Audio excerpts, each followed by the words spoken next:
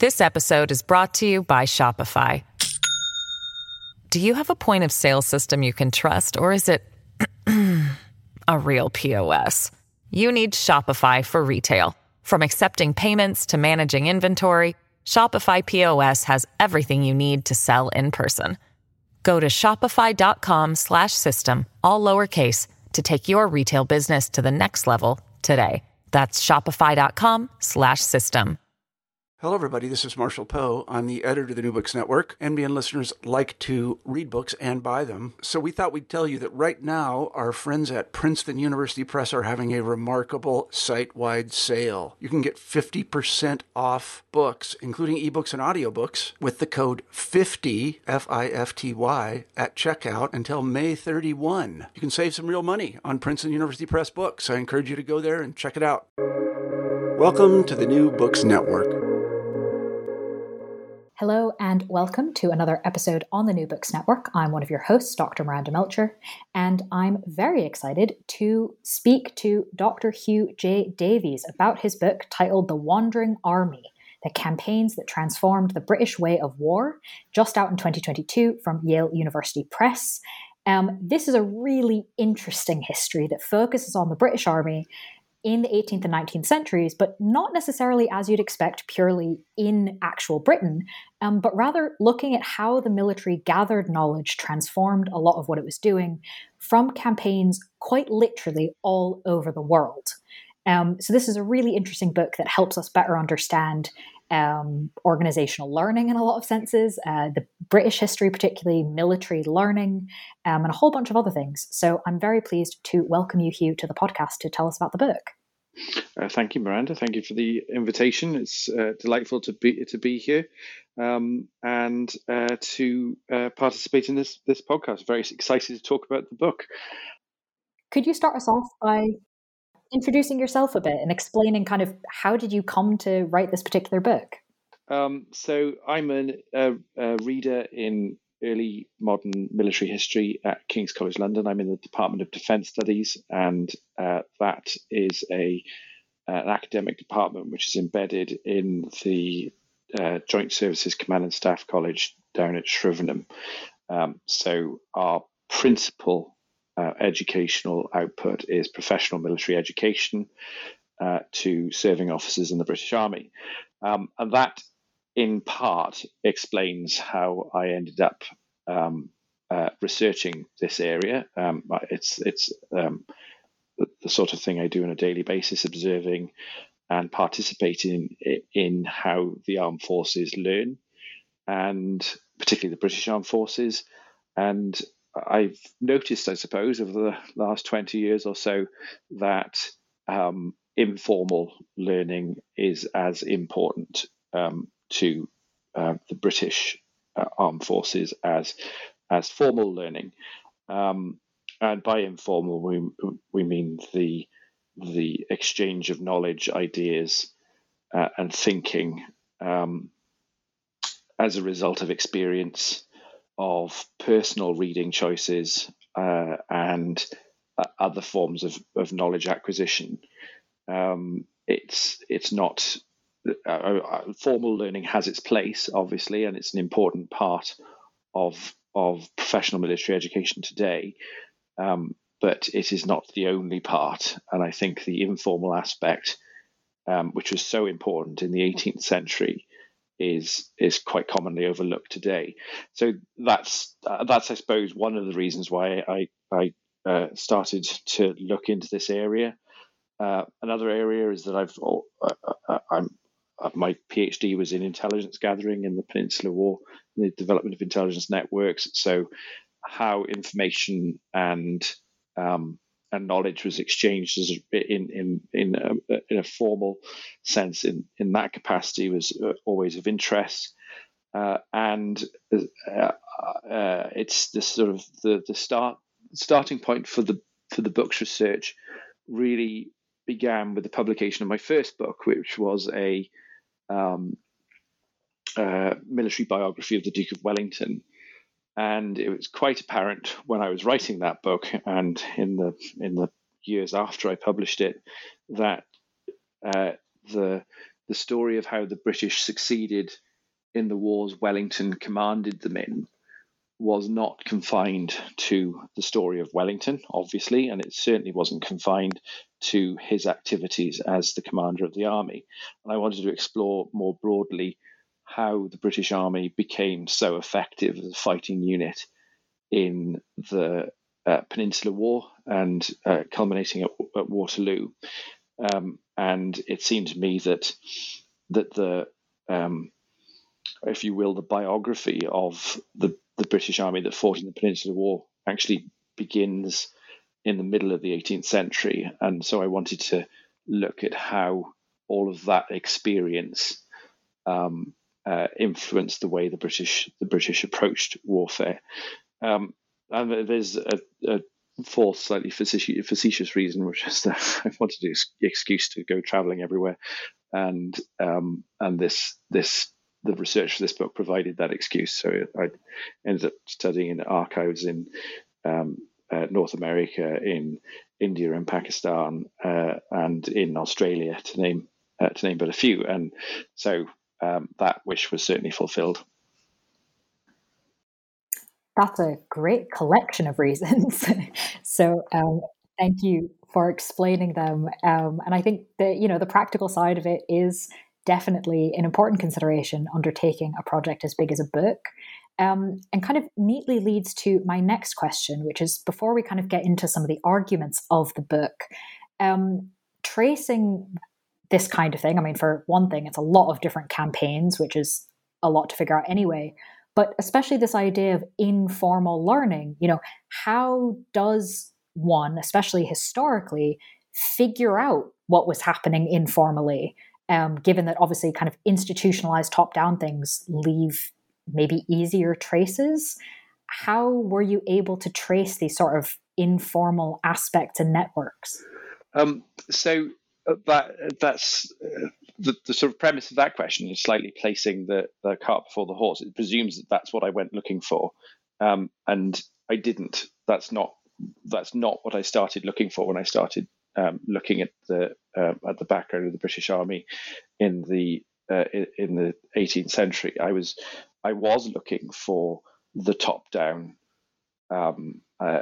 explanations for how ideas and experience gets sort of captured and transferred. So I started with the generals and started looking at their correspondence and papers in various archives, and a lot of that, the vast majority of that was really useful because it pointed me in certain directions. But as I was doing that research, it immediately became clear that the what I thought would be a set of formal knowledge exchange mechanisms didn't exist, and that it was all informal. And so then I had to work out how informal knowledge exchange occurred, and the obvious, I mean, piecing it all together in the 18th century was pretty difficult, because the only thing that exists for us to look at, of course, is what somebody happened to write down, and that means I'm limited to correspondence, to journals and diaries, and to notebooks, which perhaps captured what someone was thinking, or perhaps captured what someone had a conversation with another officer about, because the vast majority of informal exchange is obviously not obviously, but it is verbal, and there's no record of that. When someone keeps a diary, they don't necessarily note down the content of conversations they had at dinner and in the mess and whilst walking a historical battlefield.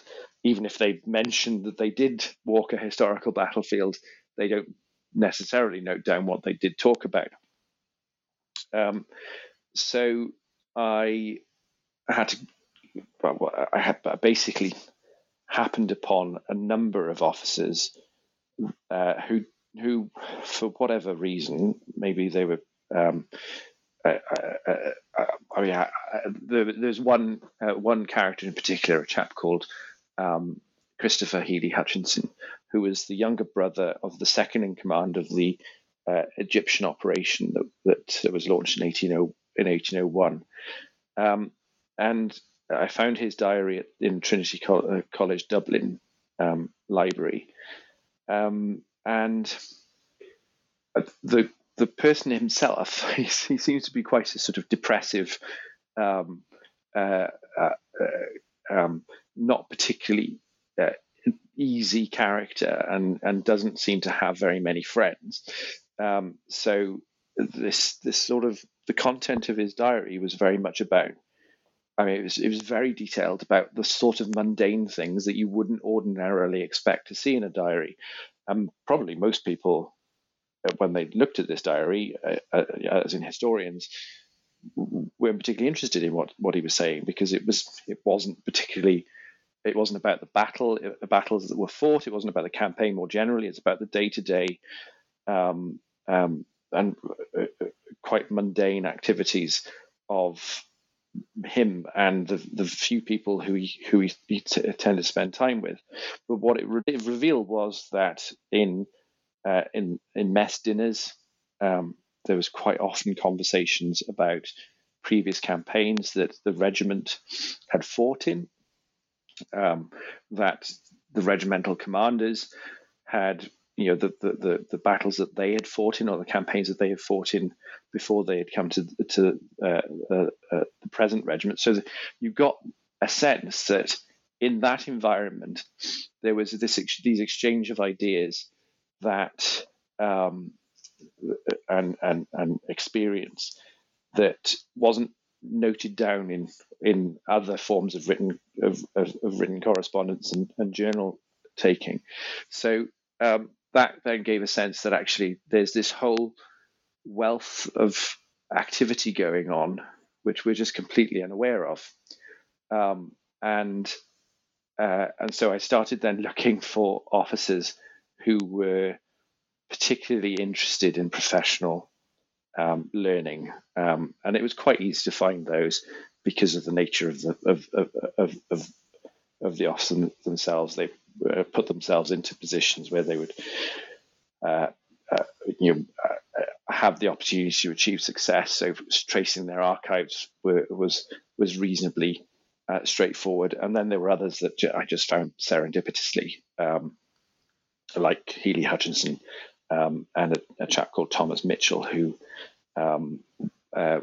was an ensign in the 95th Rifles in the Peninsular War, but had, when in later life, went on to become the Surveyor General of New South Wales. So all of his papers are in Sydney. I went to Sydney for a different reason and ended up looking at his papers, and he had all of these notebooks from his time in the Peninsula, which revealed, his professional reading, what influenced his thinking. So that's how I came upon the informal knowledge exchange. There was then a process of trying to piece all of this together, of identifying connections between individuals, starting with people who fought in the 7 Years' War in America, where they had come from, what campaigns they had fought in prior to going to America, so Scotland, Low Countries in the War of Austrian Succession, and then tracing linkages between those people and people who went on to fight in later campaigns in the 7 Years' War, and then into the American Revolutionary War, and then into the French Revolutionary War, and India and so forth. So identifying connections and sort of forming a sort of almost a family tree, until we got into the Napoleonic Wars. So that's how it all pieced together. But it was never my intention to do that in the start. And there are a number of articles which pointed me in the right direction methodologically. Work by Alan Lester, David Lambert, Peter Merriman, and a chap from New Zealand who's Tony Ballantyne. His name briefly escaped me. They talk about networks of knowledge exchange, webs of empire, how colonial knowledge gets exchanged in the 19th century. There isn't really stuff about it in the 18th century, so I use those sorts of frameworks to try and piece together how this informal knowledge exchange and knowledge creation and recreation started happening. There was actually a whole wealth of other ideas as well that didn't make it into the book because a methodological chapter of any length is probably going to be a big turn off for most people. But all sorts of attempts to explain how knowledge gets captured, created, recreated, exchanged, and mobilized. So you've got again, my name escapes me. Somebody wrote a book about the Imperial Archive, about this notion that there's an archive of knowledge, but that soldiers and administrators could gain access to, and that was in the form of books, in the form of maps, in the form of the terrain itself, and the local experience both of predecessors and of indigenous populations. So that all of that came together and helped. Yeah, well, some of those things I'm sure I'll probably be asking you about in a bit of detail. So thank you for kind of explaining how these things came together and how you looked at them, because there is a lot of detail in the book, obviously. I'm sure I don't need to, but I will point out to listeners that the book itself goes into rather a lot of detail, has lots of cool sources and stories, probably many of which we will not be able to get into. But hopefully we can cover some of the main things. And so I'd kind of like to, now that we have an idea of sort of how you came to this, methodologically, how these pieces came together and what some of the strands were, get into sort of some of the core arguments. And one of which is that the military enlightenment that comes from these exchanges and informal learning and all of these different pieces, you've just mentioned maps, terrain, books, some of which I think we'll get to later. How is all of this, in a lot of ways, accidental? Mm-hmm. So the military enlightenment isn't my idea or my argument, and so a variety of people argue that there is a military form of the Enlightenment, among them John Lynn, Christy Picacero, who did a wonderful book a few years ago on the military enlightenment in France. And so their work was, I'm really sort of resting quite heavily on some of their methodological work and the construction of their arguments. But and actually more recently as well, I'm going to see if I can find the book, because I will mispronounce his name, Eugene Miankinkov, who is a scholar at Swansea University, who wrote about war and enlightenment in Russia in the age of Catherine II. And so you've got a number of scholars who look at the Enlightenment from different national perspectives. It certainly seemed to me that for those nations, for the officers and armies of those nations, when they engaged with Enlightenment concepts, it was very much deliberate. So there was a specific decision to start engaging with Enlightenment concepts like sensibility, humanity, in thinking about war. The war theorists, took those concepts and applied it to the military and to war fighting. But the British, to my, as far as I can work out, because there's certainly in written correspondence and given that hardly any British officers sort of take the leap into becoming military theorists in the 18th century, in fact none do, it seems that there was no active decision to do that in the British Army. They did not engage with the various concepts of the Enlightenment, and any that did so very, very informally, and they certainly didn't then write about it in military theory or treatise on the art of war. So there was no deliberate decision to engage with those concepts.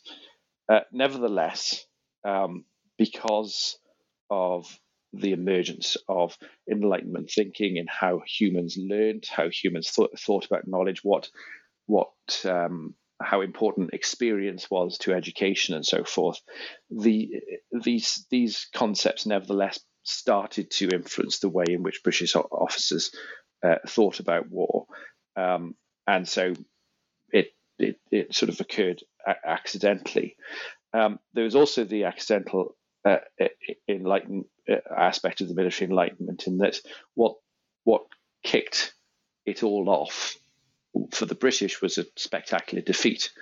Well, several spectacular defeats. The first at the Battle of Fontenoy in May 1745, where very traditional fighting techniques that had been employed since the age of Marlborough were comprehensively defeated by the French, who were using much more modern and dynamic fighting techniques, including irregular tactics, the use of terrain to canalize enemy forces, and all of this that the British just didn't really anticipate. And so, as a result of that defeat, the British were forced to reevaluate how they were approaching war fighting, how they were thinking about it. And this was not I've made it sound like there was a switch that after 1745 it sort of turned towards Enlightenment thinking. It was nevertheless very gradual, and there were a series of further defeats, Prestonpans in Scotland, and then most sort of probably dramatically, a British force all but wiped out in the Ohio Valley in July 1755 by a band of irregular French and Native American warriors on the banks of the River Monongahela. So that period of continuous defeat, marked by a failure to really adapt and learn,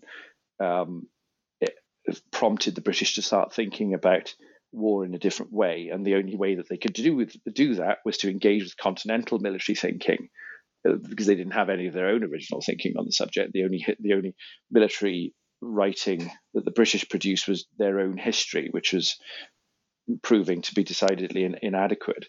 So you start to get much more interest in the writings of people like Follard, Feuquier,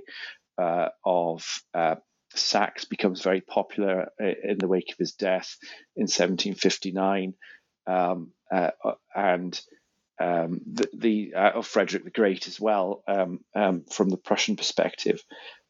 So all of these European military concepts start to gain a foothold in British thinking, and the British then begin to think about how they can adapt those for their particular scenarios, because European military thinking isn't particularly useful in the sort of terrain that the British were fighting in North America, particularly the sort of close terrain of the backcountry of Pennsylvania, Virginia, and New York.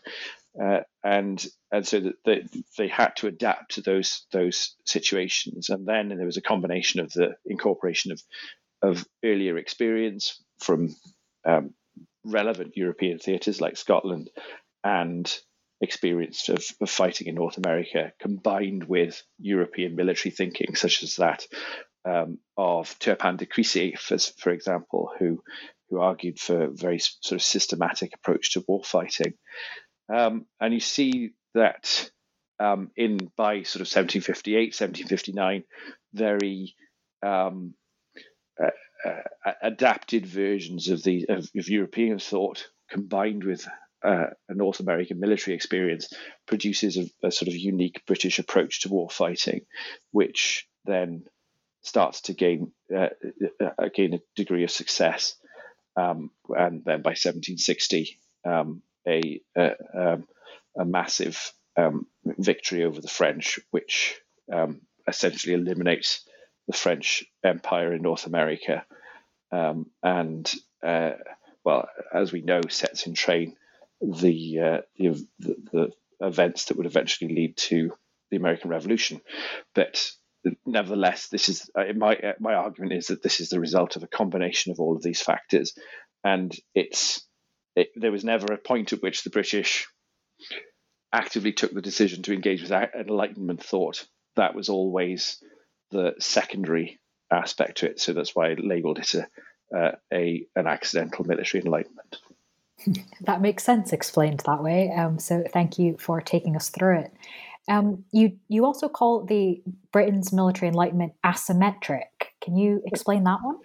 Yes. So, and I don't think, unlike the accidental aspect, I don't think this is particularly unique to the British, but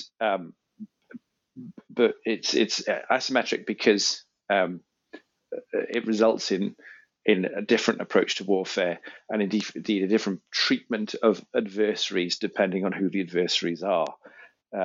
So the French and the Spanish, the Dutch, all are treated as professional, almost colleagues on the battlefield. So the fact that they're fighting each other becomes secondary to the fact that they're all soldiers in arms.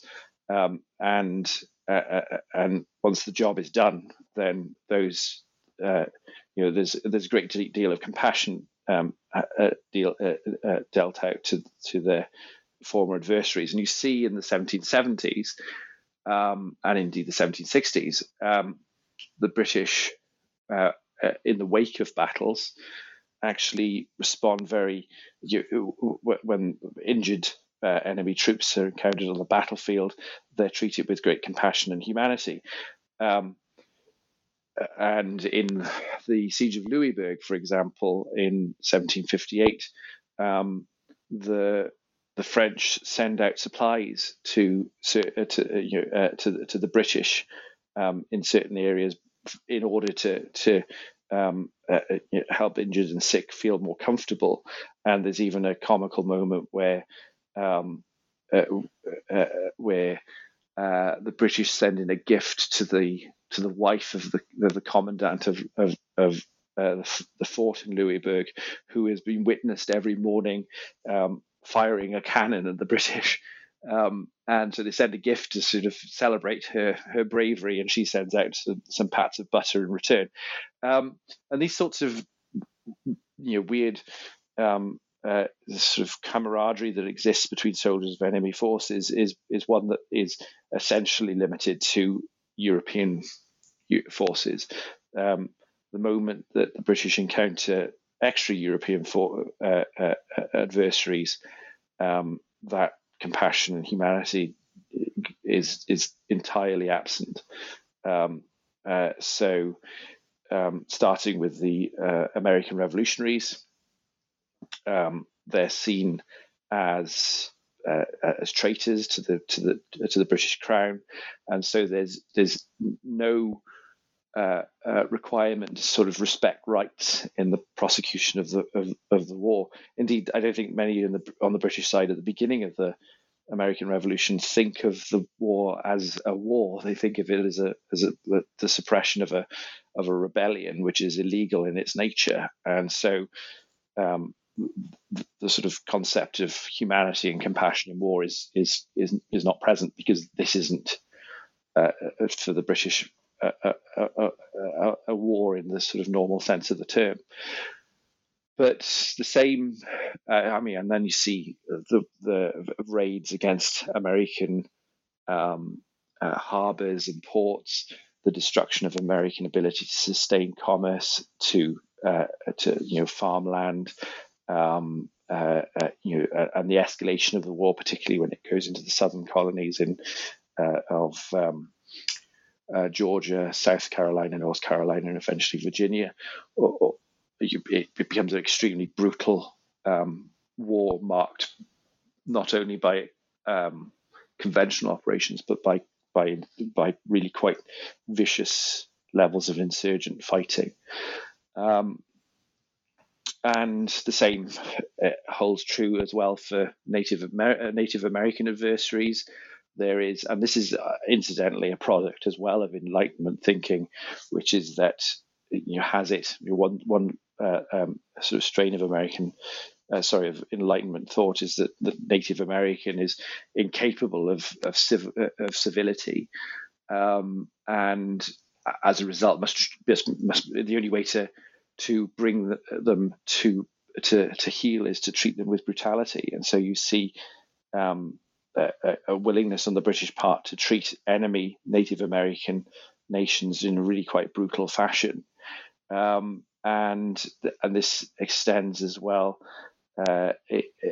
to the use by Jeffrey Amherst of famously the first use of biological weaponry with the blankets infected with smallpox sent to adversary Native American villages in an attempt to weaken the adversary's will to fight. And there's even a sense that the brutality and savagery that quote unquote their words of the Native Americans infects their allies. So it infects the French, and the notion that the French become more brutal and more savage in their approach to war fighting means that there is justification for treating the French who are serving in North America at the end of certainly in 1759 and to some extent in 1760 with the same sort of degree of brutality. It is justified by this argument, and that it becomes an extreme. I mean, Wolfe, for example, who's famously seen as a British hero for his capture of Quebec at the cost of his own life in September 1759. In the siege leading up to that battle, which is months long and very nearly a British defeat, he wages a really quite brutal campaign of terror against the population of Quebec province writ large, not just the city. The city itself is bombarded. Known civilian sectors of the city are deliberately targeted, and farms and outlying villages are also destroyed in an attempt to force the population to turn their backs on the French. And all of this, we know, we know this is not a successful means of defeating an adversary population. And the following year, a completely different approach is adopted eventually when amnesties are granted. There's no threat of outlawing Catholicism, for example, which a lot of French citizens were concerned about under British rule. And so all of these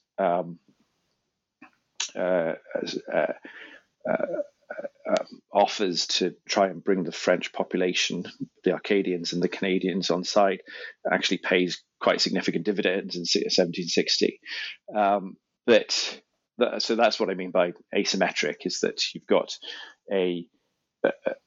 increasing levels of compassion and humanity directed at European adversaries, certainly in Europe and to a certain degree in North America, and then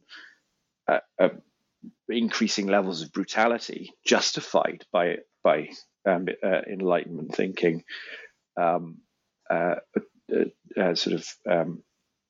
doled out by the British to their indigenous adversaries. And you see this as well. It's not limited to North America. You see this in India. You see this later in the early 19th century in Australia as well. And sort of looking forward into the 19th century is certainly the case in Africa as well. So it's not limited to the 18th century, and it's not limited to North America, but so it's pretty extensive. This episode is brought to you by Shopify. Do you have a point of sale system you can trust, or is it a real POS? You need Shopify for retail. From accepting payments to managing inventory, Shopify POS has everything you need to sell in person. Go to shopify.com/system, all lowercase, to take your retail business to the next level today. That's shopify.com/system. Thinking about kind of some of those examples, and of course, what you've mentioned a bit already, you've explained sort of the reading side in a lot of senses and how reading was important, but also how it really changed, and engagement with continental writers became a much bigger part of this process. But I wanted to ask as well about kind of some of the other methods, I suppose, of learning that you alluded to earlier, maps and battlefields. So maybe we could start with battlefields. How was this a way of learning, and how did this as a method of learning, how was this impacted by this process of the military enlightenment? I'll explain how I discovered it. I, as a military historian who works at the Staff College, I do staff rides, which is a posh term for battlefield tours with the military. And I thought this was a modern concept, perhaps post-Second World War. It turns out not at all. This is something that the British Army, and I don't think it's just the British Army, I think European armies more generally, did on a fairly routine basis certainly in the 18th century, possibly earlier. I found notebooks and diaries of officers who were doing a grand tour of Europe, who decided to sort of, I'll quote Sarah Goldsmith, who wrote a brilliant book on the subject, a martial grand tour. So take the opportunity to visit historical battlefields and fortresses, European fortresses in particular, as they made their journey around the traditional grand tour, highlights of Paris, Rome, Venice, etc. And so, as a result, they sort of, if you're going to go to a battlefield, you're going to want to know about the history of the battle, about the history of the war that results in the battle. And if you're wealthy enough, then you may well take along a veteran of the battle. And so, most people don't do that. Most people just go along to a fortress and say, look at those walls, aren't they big, sort of thing. But there's a sizable number of individuals who take the opportunity to really investigate the historical battlefield that they happen to be visiting. And I suppose it occurs because the opportunity is there as a result of doing the grand tour, and because there are officers who are increasingly professionally minded, and want to learn from history and I think this is the important shift that occurs in the period of the Enlightenment. They don't just want to learn it by rote; they want to analyze what happened. So you've got some officers just go along and look at the battlefield and say, well, that's where so and so did this, and then they did that, so they just learn about the battle. Others go with a very particular interest in analyzing whether or not the decisions that were taken were the right decisions, what factors influenced the decision making at the time, why on earth someone would make such a terrible decision, which in hindsight is obvious, why they happen to make those decisions. So you get a discussion underway about why a bad decision is taken, what's the influence on those thinking. Of course, pressure of decision making under fire all one of those things that are considered. And we know this happens because one or two officers make quite extensive notes on these sorts of battles. Among them, James Wolfe, who in 1751, when he was commanding a regiment in Inverness, and he writes quite disparaging comments about Inverness, and the only interesting thing to do is go and visit the battlefield of Culloden, which he himself had fought at. So it was particularly interesting because you've got a veteran of the battlefield, of the battle, going back to the battlefield to figure out what happened. And it's interesting because his revisiting of the battlefield completely changes his view of the progress of the battle. He thinks that many of the decisions taken by Cumberland, who commands at the Battle of Culloden, and not necessarily the right decisions, and many of the regimental and brigade commanders also make poor decisions, and so he leaves the battlefield with a completely different view of it, and writes a letter to his father explaining that thinking. And he also justifies his decision to go because it's the opportunity to learn from the past, follow in the footsteps of former victories, and learn from the failures of our predecessors.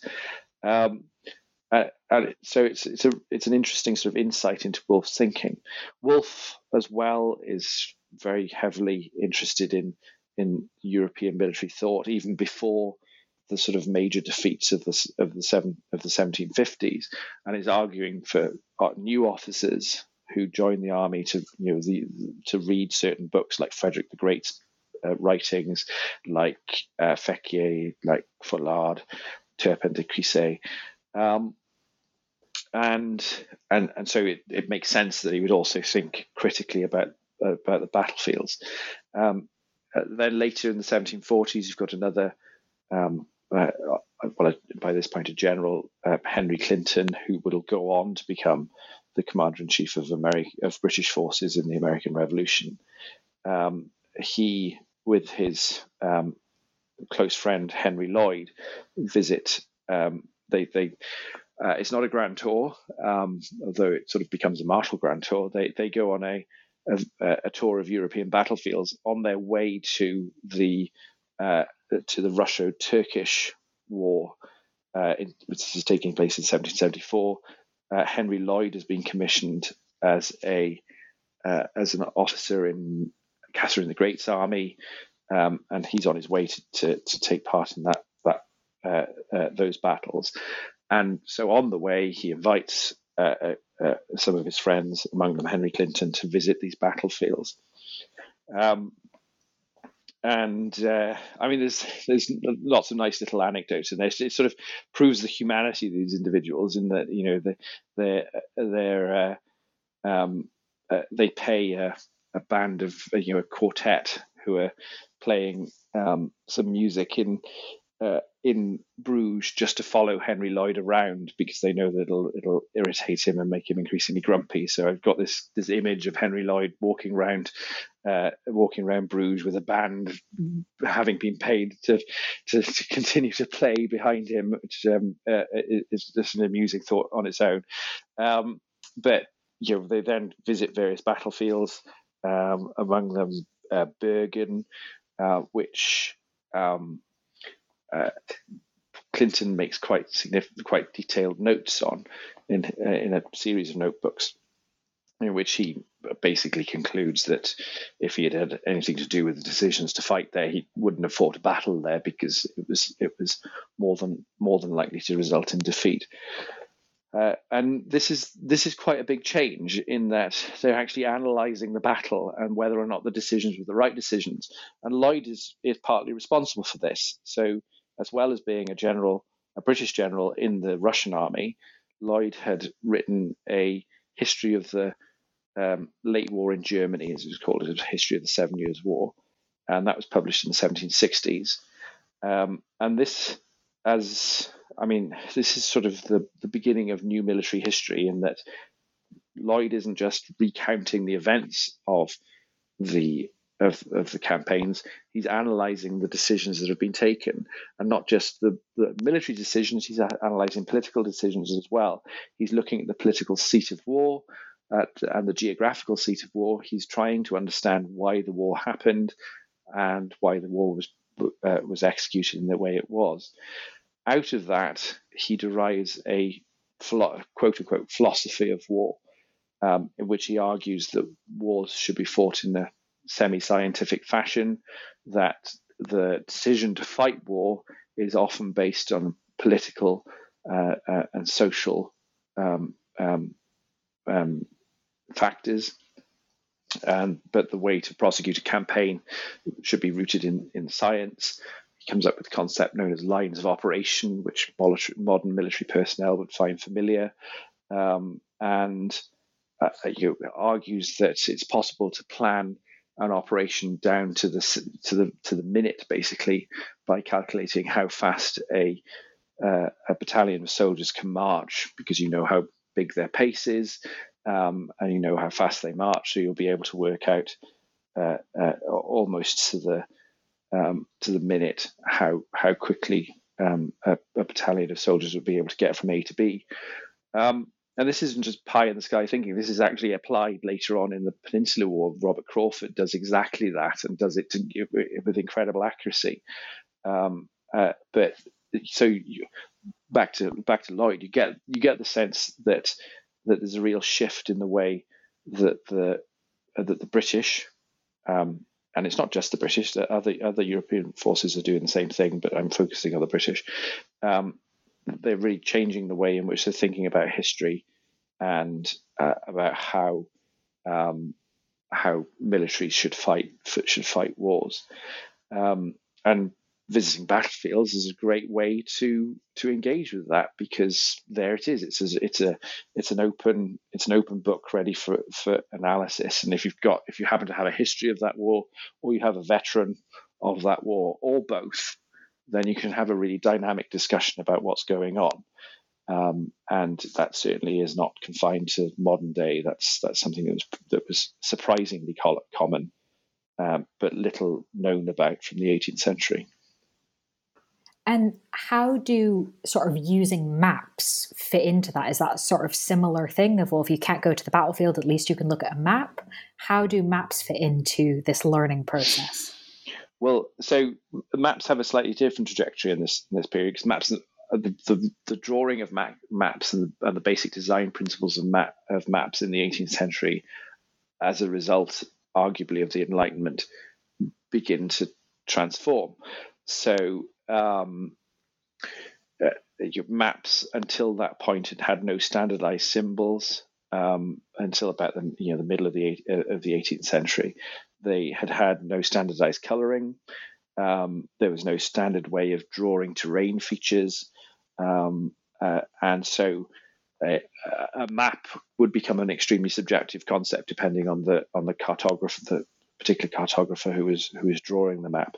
Maps were also used for very different purposes. So you had maps that would be for military purposes. They try and explain the course of the battle, and you can see the infantry lines and the cavalry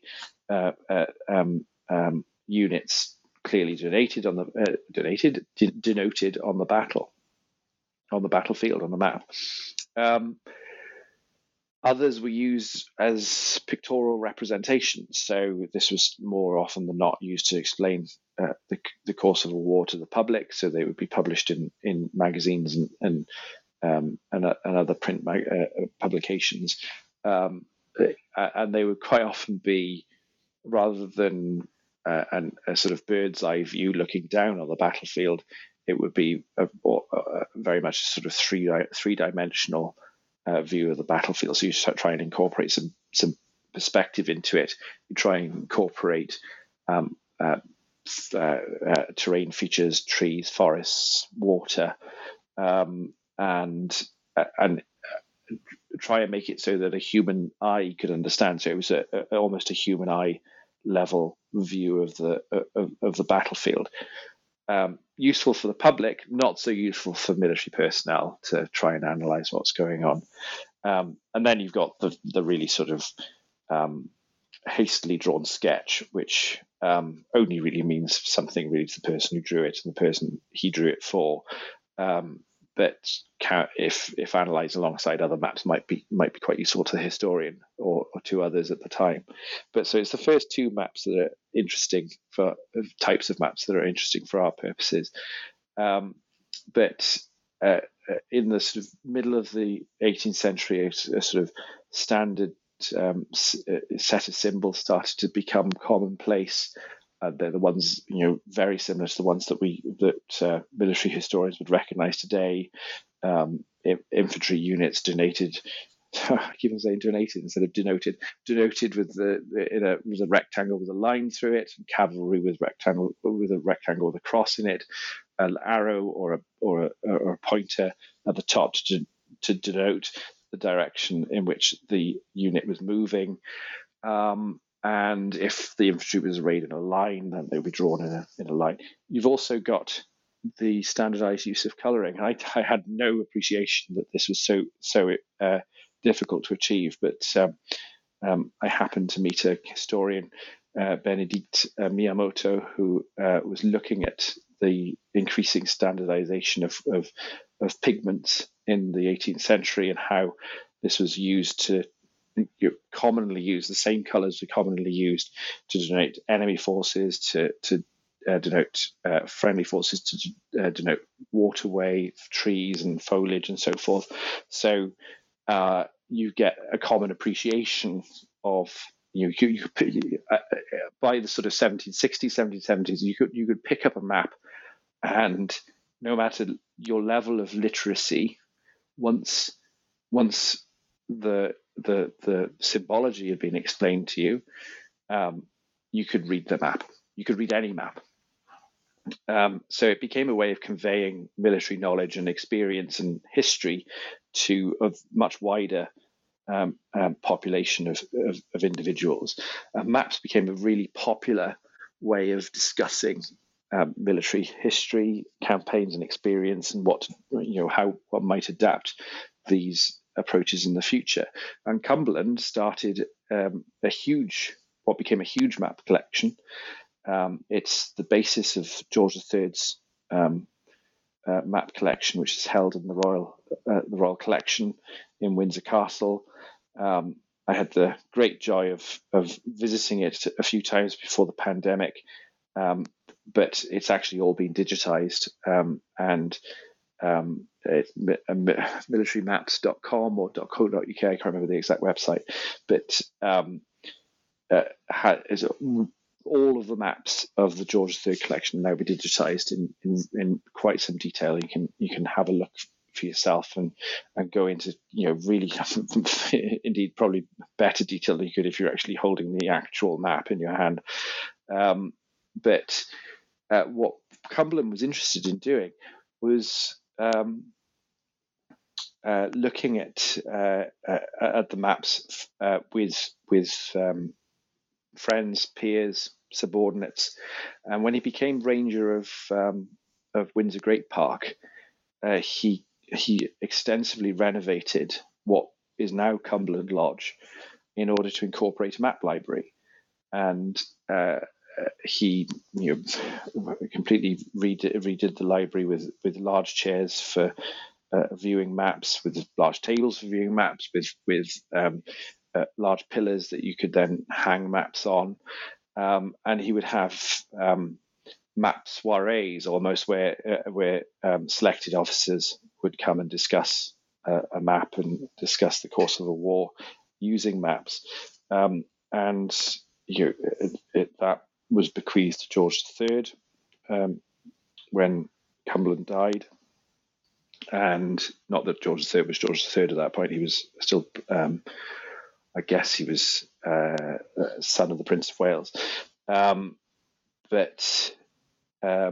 then George III's son, the Duke of York, who later becomes Commander-in-Chief, is also very interested in the use of maps, and actually attempts to set up a series of formal map libraries, among them the Depot of Military Knowledge, which only lasts about a year or so, in central London, and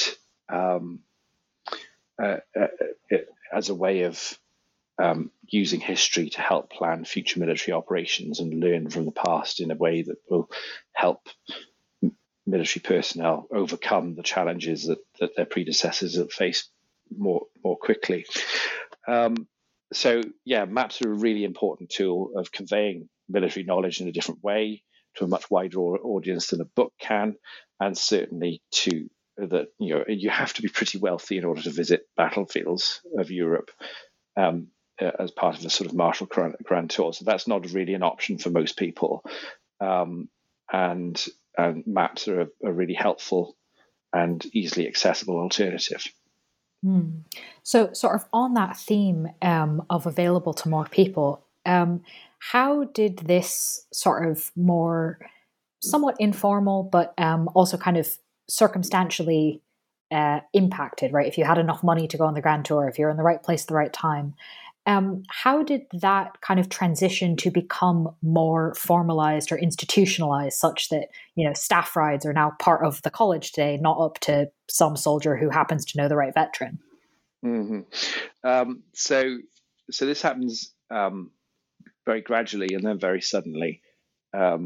So the formalization of what was an informal educational process is that there are gradual attempts to try and create centers of learning, the depot of military knowledge, for example, some of which fail up until the close of the 18th century. And then in 1799, a very innovative and industrious colonel, John Le Marchant, writes a memorandum to the Duke of York arguing for the establishment of a Royal Military College. The basis of this is he is a cavalryman. He has, in the 1790s, recently completely revised cavalry doctrine.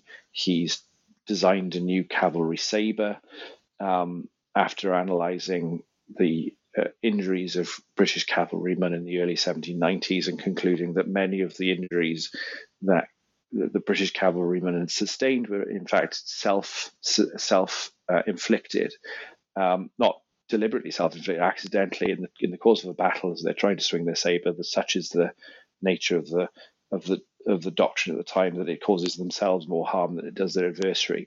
So he looks at these and devises a new approach to, very sub-tactical in a way, and rolls that out for his own cavalry unit, and then argues successfully for it to be rolled out more generally across the cavalry in the British Army. And so he's then responsible for transmitting these ideas across. He sets up a series of schools, one-off encampments and so forth to do cavalry training. And in the course of the sort of 1790s, really transforms the way in which the cavalry operates. And he thinks, wouldn't it be a good? I'm just paraphrasing. Wouldn't it be a good idea if we did this for the British Army as a whole?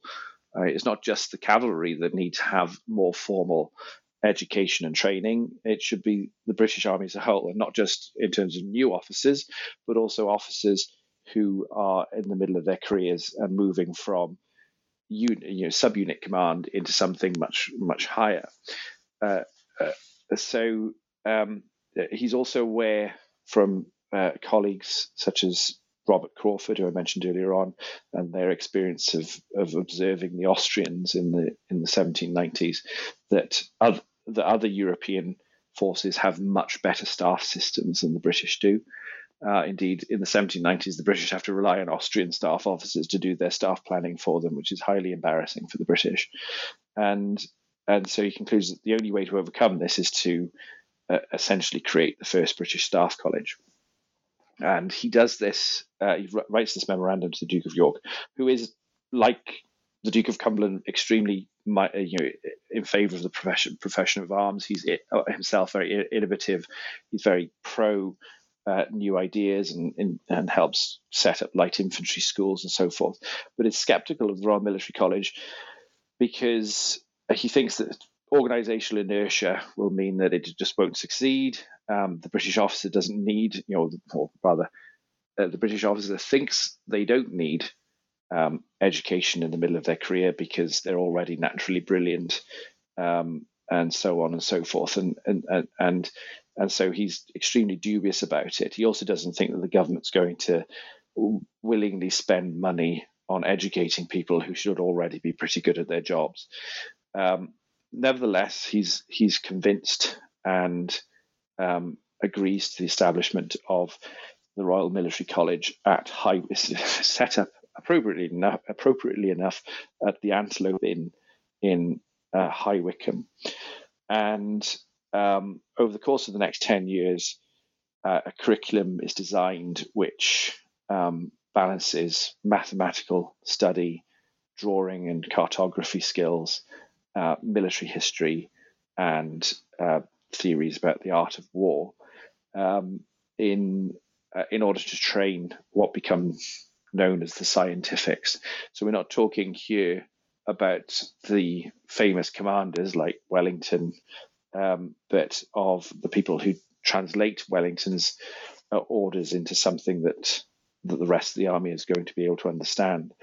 And principal among those is probably George Murray, but there are hundreds in the end by the 1810s who have gone through the Royal Military College. Amongst Le Marchant's memorandum is a quote that argues that once a year the officers of the Royal Military College should travel abroad to this. So this is expected to be within peacetime, obviously. Travel abroad to visit the courts of the Grand Courts of Europe and to witness the militaries of those courts on manoeuvre, so visit the reviews and the encampments in Europe and so forth, and to visit the sites of great military victories in order to learn from them.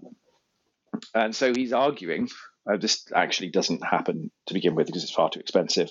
Of course, there's a war going on in Europe, but he's arguing that actually, as part of the Staff College curriculum, officers should visit the battlefields of Europe on what essentially would be termed today as staff right.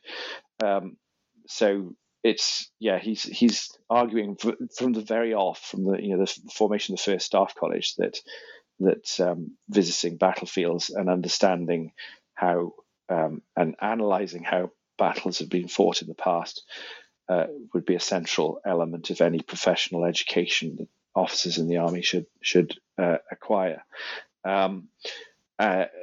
This, of course, has impetus in a war because we need to learn how to fight and learn how to win. But in the wake of the end of the Napoleonic Wars, there's the peace dividend. The army is significantly stripped down, and the number of officers that attend the Royal Military College actually gets very small, and the military college itself then transfers eventually to Sandhurst, where it is the Royal Military College, the Royal Military Academy now continues to be, and next door to that, of course, is Camberley, which is the site of the Army Staff College, which was transferred to Shrivenham 20 years ago. And that takes us right up in a lot of ways to the work you're doing now. So what a lovely place to kind of sum up, which leaves me really only with my last question. The book obviously has just come out, but you did talk a little bit at the beginning that kind of your first book sort of led in some ways to this one. So I'm wondering, is there a sort of next project on the horizon we might get a sneak peek of? Well, the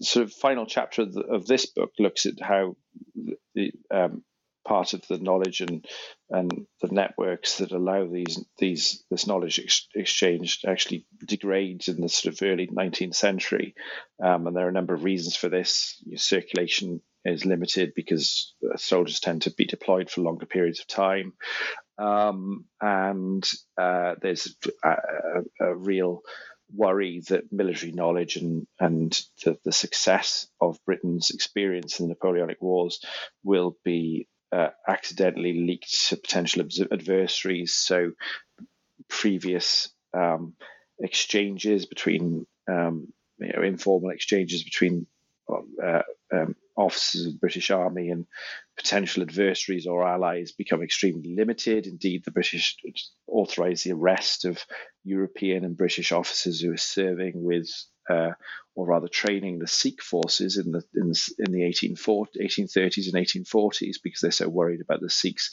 becoming an effective European fighting force.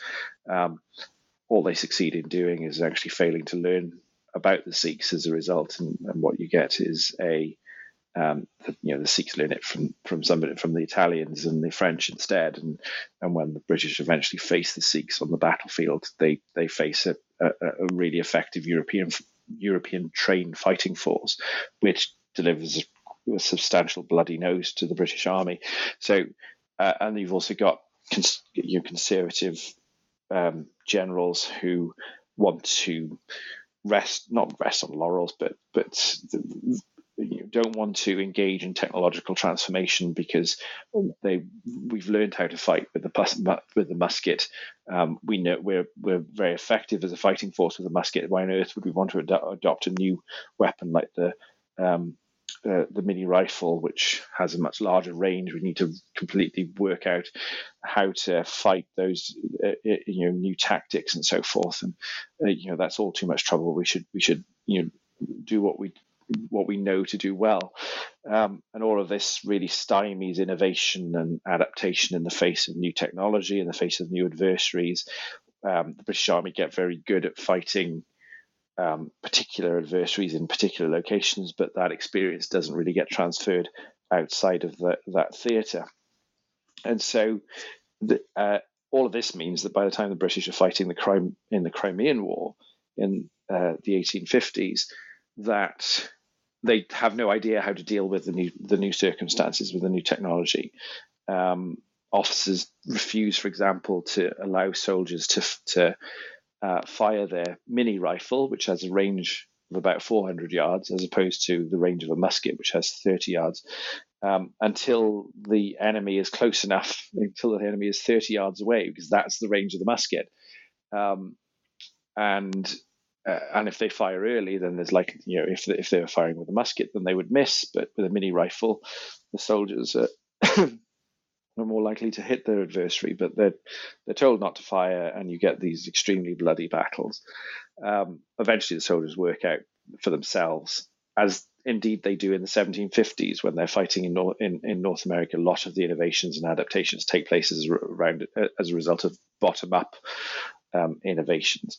And this happens again in the Crimea, where the British soldier works out they don't need to wait until the adversary soldiers are within 30 yards. They can use their rifles to shoot them at quite some distance. And so you see this happen organically rather than as a result of top-down orders in the Battle of the Alma. So that's all a long way saying that the next project is probably going to look at the British Army from the 1850s towards the First World War. I don't know how far I'm going to go with that. I have previously said I wasn't going to do that because there are plenty of scholars who work in this field, but I think that combining an analysis of the British experience in the same way that I did with this book, looking at the British experience in India, in Africa, in Australia, and how that influences military thinking, combined with European military thinking, army reform, modernization, the emergence of new technology, which is a much more significant factor than in the period of the Wandering Army. How all of that's, I think, a very tempting project to undertake. I should caveat, of course, that I'm utterly exhausted, having written this book. It was a marathon to write. I hope it wasn't a marathon to read, but it took a lot. It's very enjoyable. I researched in some wonderful places and got to know some wonderful people as a result. And the research for it took 10 years in total. I'm not sure I'm ready to undertake quite such a feat yet, but I am increasingly tempted. I'm regaining some energy, I suppose, having spent about a year away from this now. Well, you might need some time to recover, but I think that listeners might be quite interested in a lot of the detail you were able to uncover in all that research. So as a reminder for our listeners, the book is titled The Wandering Army, The Campaigns That Transformed the British Way of War, from Yale University Press. And it has just come out, though you've obviously had to submit it to them a bit further in advance than that. But thank you very much, Hugh, for taking us through some of the highlights of the book. Great. Thank you, Miranda. Thank you very much for having me along for this podcast. It's been very enjoyable.